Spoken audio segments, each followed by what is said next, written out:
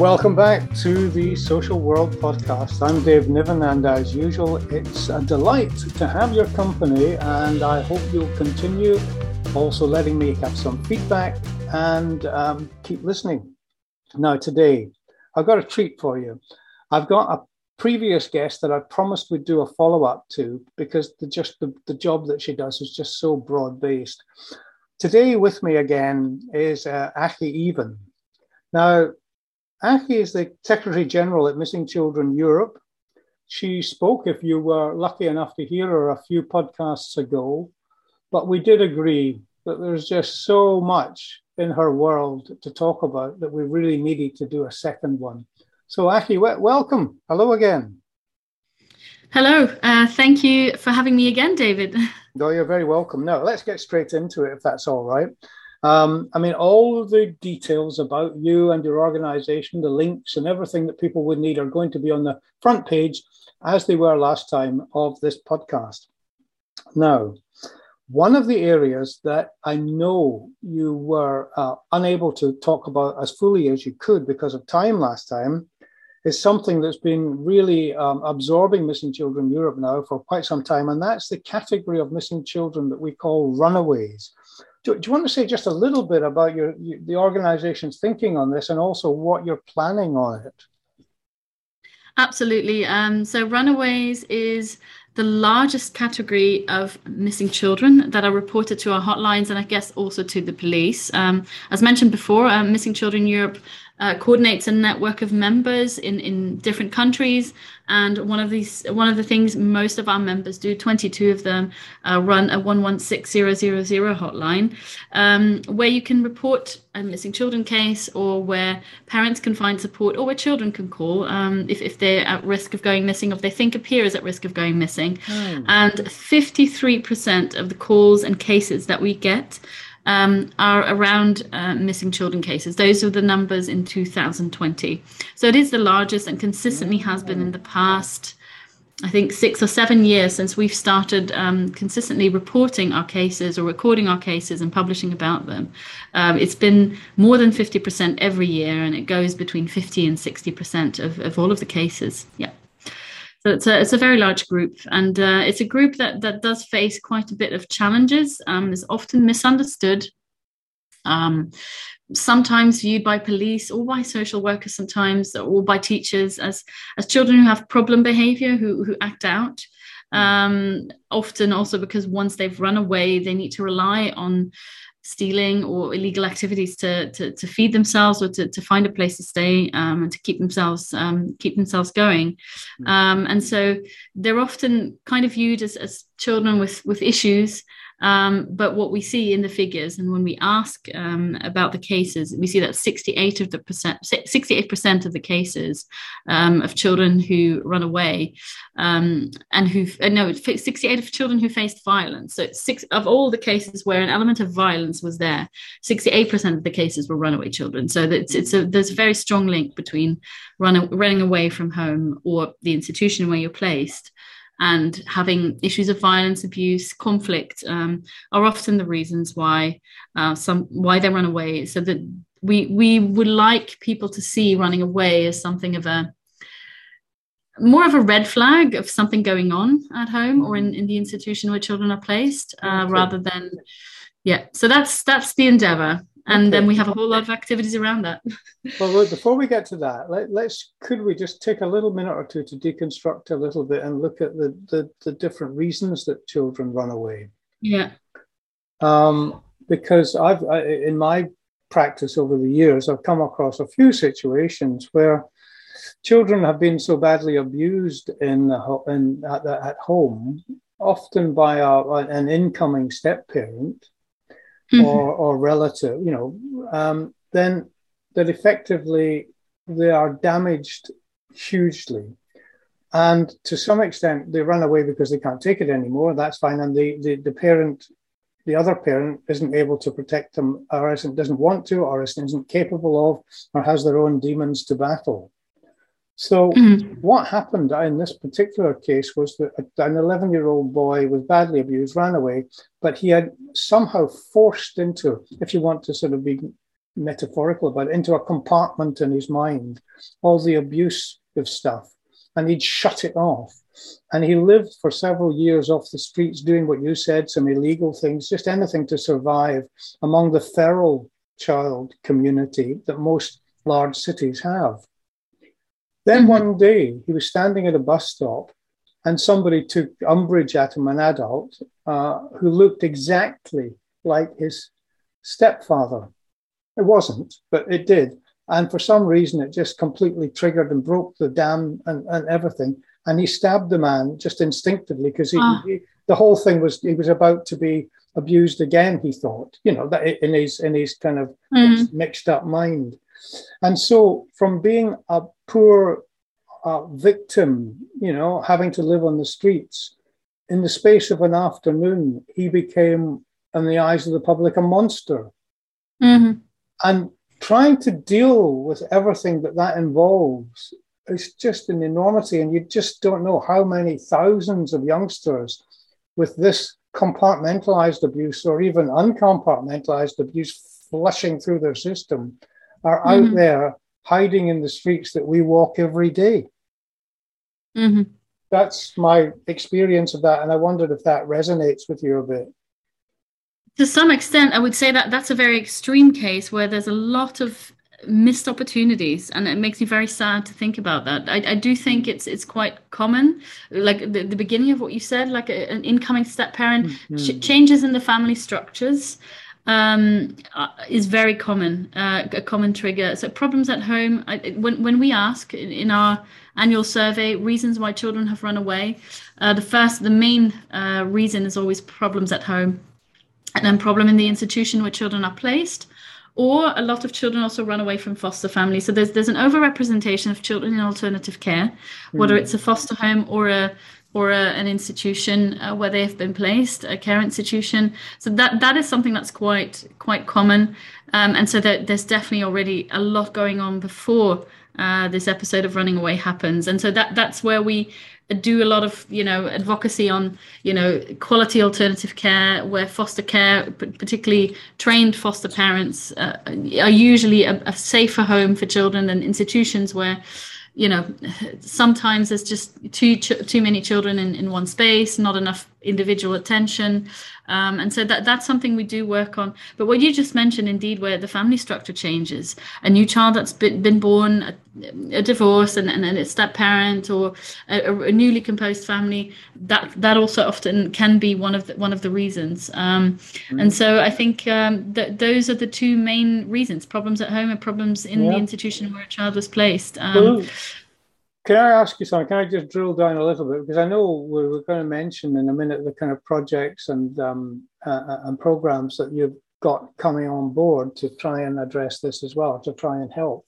But just before that, your organization, Missing Children Europe, essentially is in contact with Covers and takes data from about, if I remember rightly, about 26 different countries. Each different country has a different safety net system for children and vulnerable people. And I say that generously because some nets have big holes in them, and other countries are quite good on paper.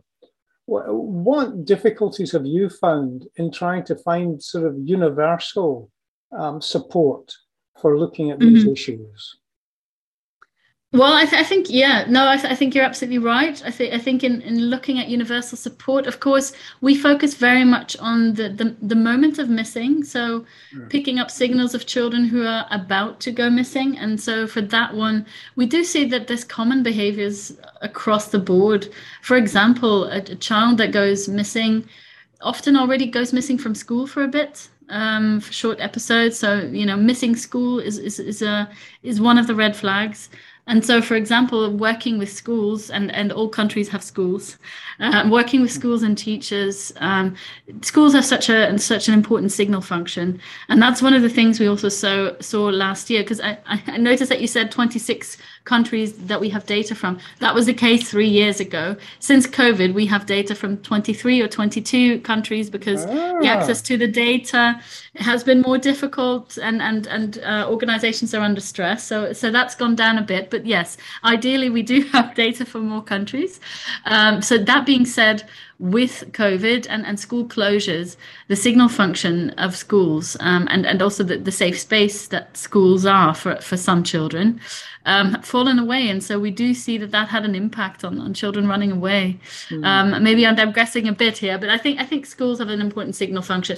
And then another thing that we see very often is that, 2/3 of children who run away will return within the week. But if the situation stays the same, if nothing happens after that episode of running away, and we had one of the children that we talked to, saying like, I was returned. She was away for, I think, about a week. This was a case in Belgium. It was a girl who ran away. And so she ran away for about a week.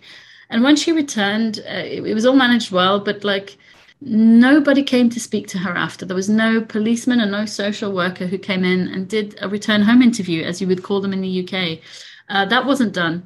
And that's something, however way you do it, and whoever you decide, and however your structure works, if nobody, not a teacher, not a social worker, not someone from the police, not somebody from a missing children NGO, nobody comes in and does an interview and asks, like, why did you run away? What was the situation? Has it changed? Then chances are that children run away again. And so once a child does not, if the situation doesn't change, and that's what we see more and more in recent years, that repeat runaways. And so the repeat runaways, I think 40% of children who ran away between 3 and 10 times of the children who ran more than once. So, once it becomes a pattern because what we see is running away is a problem-solving behavior. It's actually a child that sees no other way to solve the problems that it has than this. And it might not be the best decision because they miss information, they miss a risk assessment that an adult would make for them and say, well, this is not safe to do. But to them, it's a way to solve a problem. They're really trying to actively solve a problem. And so it's not a problem behavior, it's a problem-solving behavior, I always say. And so once that's worked for them, but it doesn't change the whole situation, they'll continue to do that as a way to.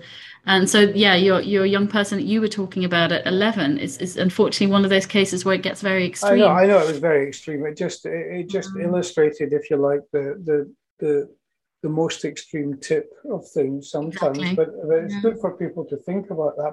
But look, I want to ask you to explain a little bit about the Radar project that you're getting involved with, and anybody that's listening, where they can look it up after you've explained it. Yes, you'll fairly easily find the project, but I'll tell you something about it first. Radar is the project. It's called Running Away: Drivers Awareness and Responses. That's what it's short for. So we wanted to look into what the drivers of running away are. So the first part of the project was really about research, trying to find out what are the real reasons why children run away. And what we thought is what we call adverse childhood experiences, unpleasant and harmful experiences at home or where they live or at school are usually at the bottom of it. And so we had that in inkling, and I think we knew that from previous research, but not a lot had been done on it yet in Europe. Most of the research that exists is from the UK or from the US. Particularly in the US, a lot is known. And so we had very little that was more about continental Europe. And so what we wanted to do is to find with our partners data on what is really going on. And so we did that together with the University of Liège and Child Helpline, who run a network of helplines for children, and then our own network of missing children hotlines. And we both work, both of the organizations and both of the hotlines take a lot of cases on running away. And so that's what we talked about. And we went into some research, both of the organizations, to figure out, like, what are the real drivers. Then we what we did, and I think in this project, and I'm very proud of the young girl I was just talking about who told us her story, is part of our youth board. So we have an expert board of people who work on mental health, on young carers, but children caring for a parent with addiction or mental health issues, young people with mental health issues. So we have a whole expert board of people in alternative care, of really experts, adult experts, professionals, and then aside from that, we have a youth board, which is young people between 15 and 25 when it started. Now they're between 17 and 27 when it started, now as we're ending the project. And so they advise us and have been, giving us advice on what we should look into, advice about the questionnaires, have been part of focus groups and have been directing, what we should be asking young people with this experience in those focus groups. And in focus groups, we interviewed, I think, about 35 of them, if I'm not mistaken, between 35 and 40 children. Okay. Which was quite the challenge during COVID-19, but we did it all online. And so from across Europe, we interviewed people, young people, to find out what drove them to run away. So young people with the experience experts, and they've been part of this process the whole time.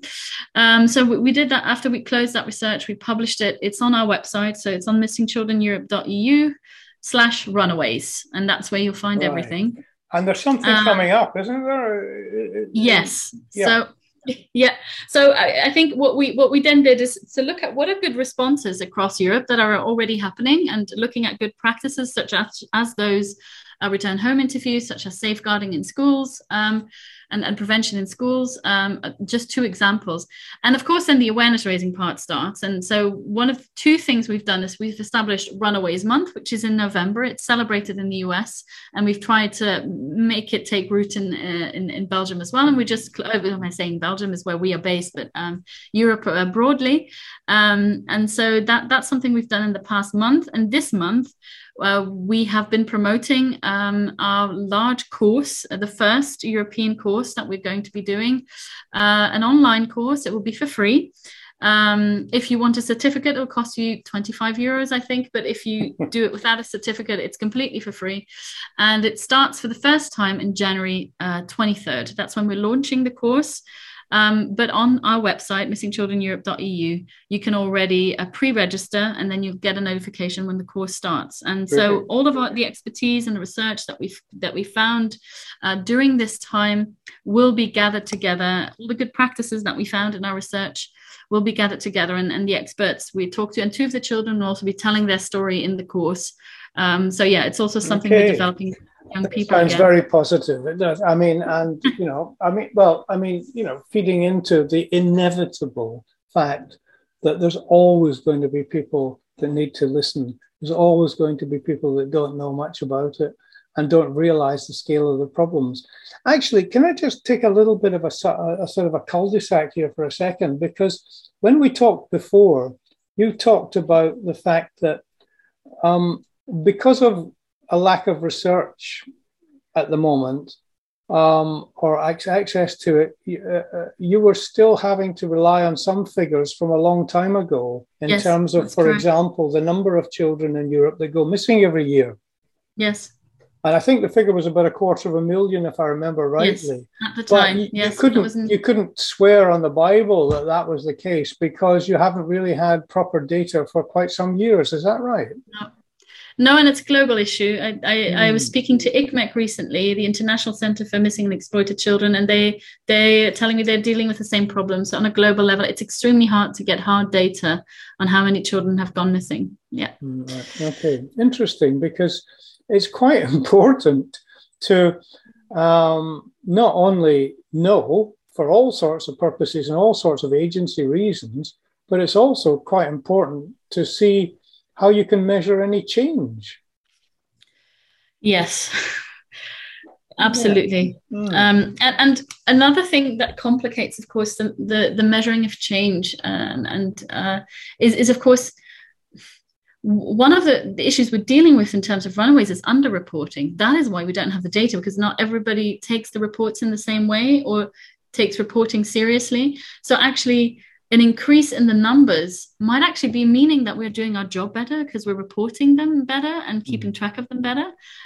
So I think another challenge we'll have if we manage to get actual reporting on an annual basis of these data by, or consistent recording of the data, is that, initially we'll hopefully see an increase in the figures because children are reported better, because a lot of these runaways are not reported in the right way, are not reported consistently, and that's one of the findings from that research report also. So reporting Are you reporting? Sorry, interrupting you. I just got the impression too, though, that it's all part of the same continuum in terms of trust, because you will get more figures and people coming forward about things if you're trusted more. I mean, it's a little bit like survivors of childhood abuse who are adults now, who traditionally didn't come forward because they didn't think they'd be treated seriously or they would have to go through all sorts of problems again.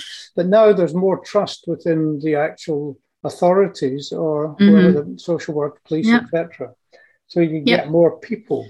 But anyway, look, so talk to me a little bit more then about, I tell you what, let's look at the entire picture first, just by headlines, because we've talked about runaways, okay? That's a huge area. But what other headings for missing children do you kind of look at and operate under? Yeah.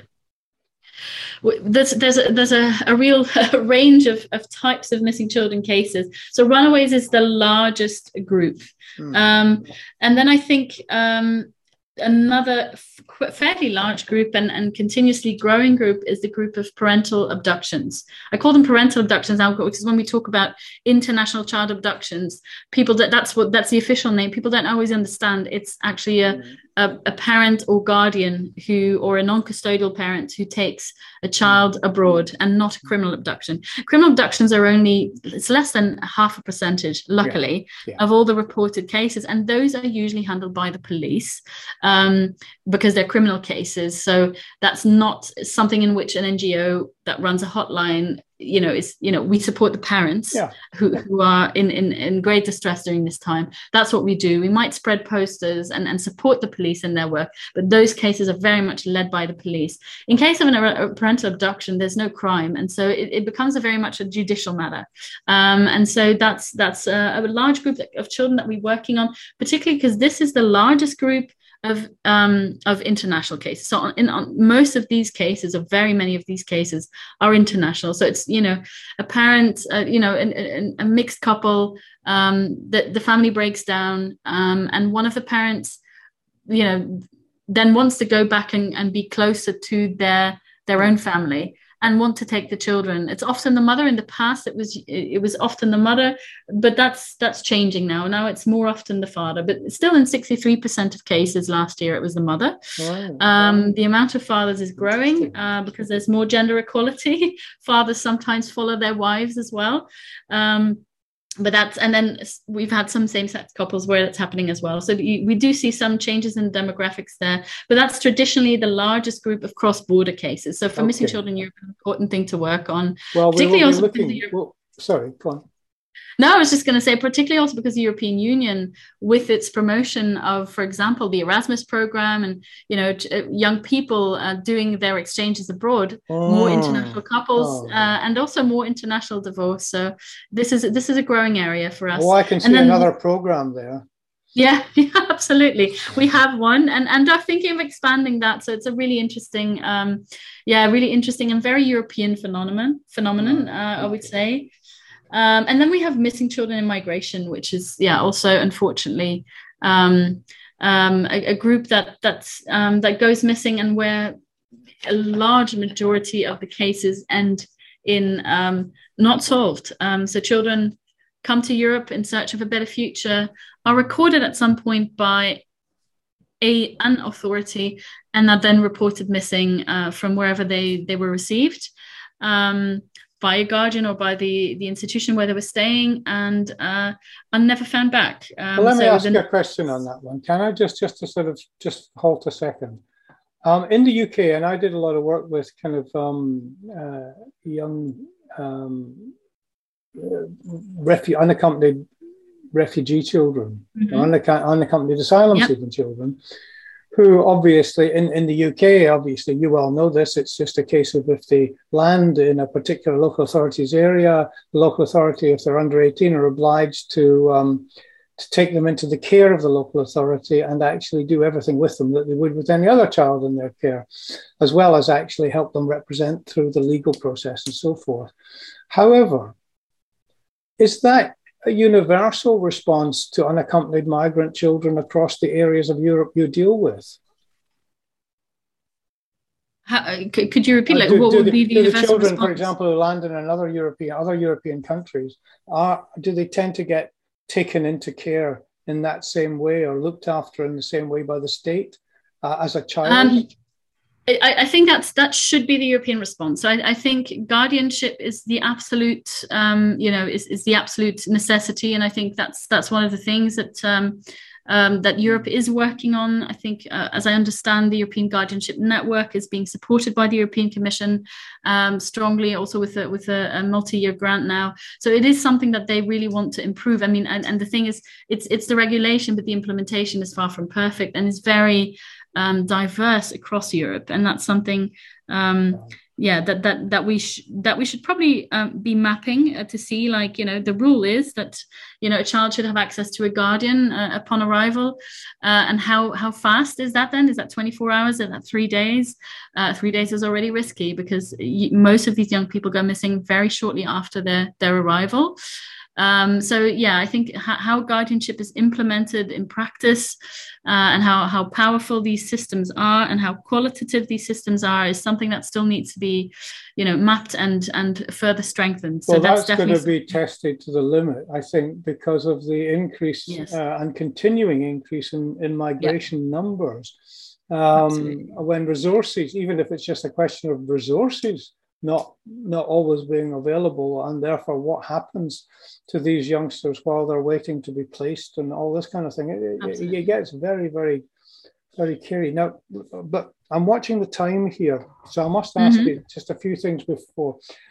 I was always aware during my years of practice, when you talked of missing children, you did indeed, as you do, you talk about the runaways, you talk about parental abductions, you talk about and now increasingly missing in migration, as you said. But there was one rather, I mean, I didn't ever like the title, but it told you what it meant, and that was throwaways.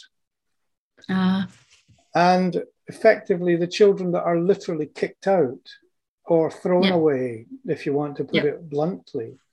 And they weren't a small group, were they? No. I think if anybody takes the course, this issue will be discussed, I think, in week 2 of the course. It's one of the first. We talk about different trajectories of children going missing as runaways, and we describe 2 trajectories: running from and running to. And then we have a third category of young people who feel like they had no choice but to leave home. And as we were writing that part, we got into this big philosophical discussion about how different are these? How different is it for a child to feel thrown away and for a child to feel like it has no other choice but to leave home? In terms of its problem-solving behavior, and it's really a sliding category, and it's hard to say from which point does somebody feel like a throwaway. And from which point is it somebody who runs away from home, just running from a conflictual situation or a situation of abuse? And we found it very hard to define that line. And so a lot of the children, there's very few, I would say that the category of children that runs towards something, and then it's often, a lover or to be with another family member where they would feel more secure. Even then, there's usually a reason why being at home doesn't feel better than running away. So it is a sliding category, but very important to say. And I think a lot of the young people we talk to don't like the title of runaway because they felt like they were really put out of the house. And so a reason why children might be put out of the house can be, for example, we've seen it seen it during COVID-19, when trouble gets too big, when there's too much conflict. And so parents would set an older child who's 16 or 17 that they think can fend for themselves, but whose brains, as social workers, you'll all know, have not been, fully developed. And so decision making and risk assessment for them is not the same way as an adult who would guide them. And so they are at risk, even if they look like they can fend for themselves, even if they are fully grown physically, they're mentally not fully grown and still need support from adults in their decision making and just deserve support in general. And so that's one thing that we do see happening. Another issue is LGBT young runaways, where we have an impression from the US. We know that 40%, I think, of young people living in the streets, of young homeless people, are people who are LGBTQ and so have been put out of the home or have felt that they needed to leave home because they were not welcome in this environment. Is that in the States, 40%? That was in the United States. Yeah. Those figures are a few years old. I think they're from 2015, but still, and this is something we also tried to find out in Europe if this might be the case. And it's figures that we are not keeping. And so we are looking for a different way of looking at those figures. So maybe rather than looking at the hotlines where children are often reported missing by the parents who might not report that kind of information if they're the ones reporting that the child is missing, that there was an issue around coming out and that's why the child might be missing. But what we do see in the case studies, in cases where we talk about that, that is a factor that does play a role. And in some of the case studies, it's very clearly one of the reasons why a child felt it needed to leave home, and that's the reason why it's in the streets, or why it is and so in a shelter. And so that's also something that we think might need some further research in the future. A lot more should be done about that, and we looked into that. You're quite right. Now look, I think we've got about a couple of minutes left here in terms of the timing, and there's still so much to talk about. So much else to talk about, and we'll come back to it because it's a subject I think you can't ignore. So let's think of a message that you might like to give across to people, what to look for, and get that telephone number. Anything else you want to stick in that last sort of couple of minutes? Just say what your message would be to people listening, and then we'll have to bring it to a close. I think the first one is definitely indeed the number. So report any concerns you have about children who might be at risk of going missing to the 116000. And that's a European number. That's a European number. Right. All over Europe and in 4 or 5 non-member states. So the UK, Switzerland, and some others outside of the EU. So yes, and all across the EU. So I think a lot of people who will be listening will know that number. That's the first one. I think the second one is take our course. If you want to learn to recognize the signs of a child who is a runaway or might be running away, if you work in a school, if you're a social worker, if you work in the streets, if you are on a public transport, if you're a police law enforcement official, and you want to learn more about this, take the course. Everybody is welcome. Free. Parents are welcome. It's for free. It costs you nothing. It's only 4 weeks. We're not going to overburden you with stuff. We're trying to keep it light. So yes, absolutely. We run it the first time in January. That's when it will be available in English, but it will be available in French, in German, and I think in Spanish, if I'm not mistaken, later on in the year. We'll run it again in July and in December or November of next year as well. So we're running it 3 times a year for the next 2 years in all these languages. So please have a look when you have the time, when you have some space. Have a look at that. And for the rest, anything you're interested in the work that we do, missingchildreneurope.eu. All right, that's lovely. Listen, I've got to also say that my experience of Missing Children Europe, but also so many other smaller NGOs around the world that are actually sort of trying to tackle these huge subjects, it is vital that people recognize the importance of the work that they are doing. And it's vital that people also can now recognize that they can be trusted.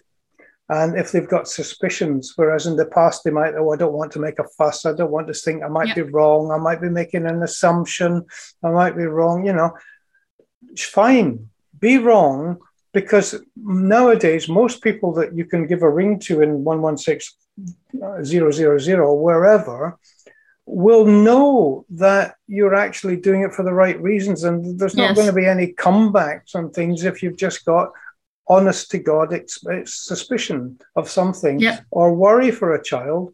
Just do it. These days that we're far, far better and far, far more able to be trusted with your information.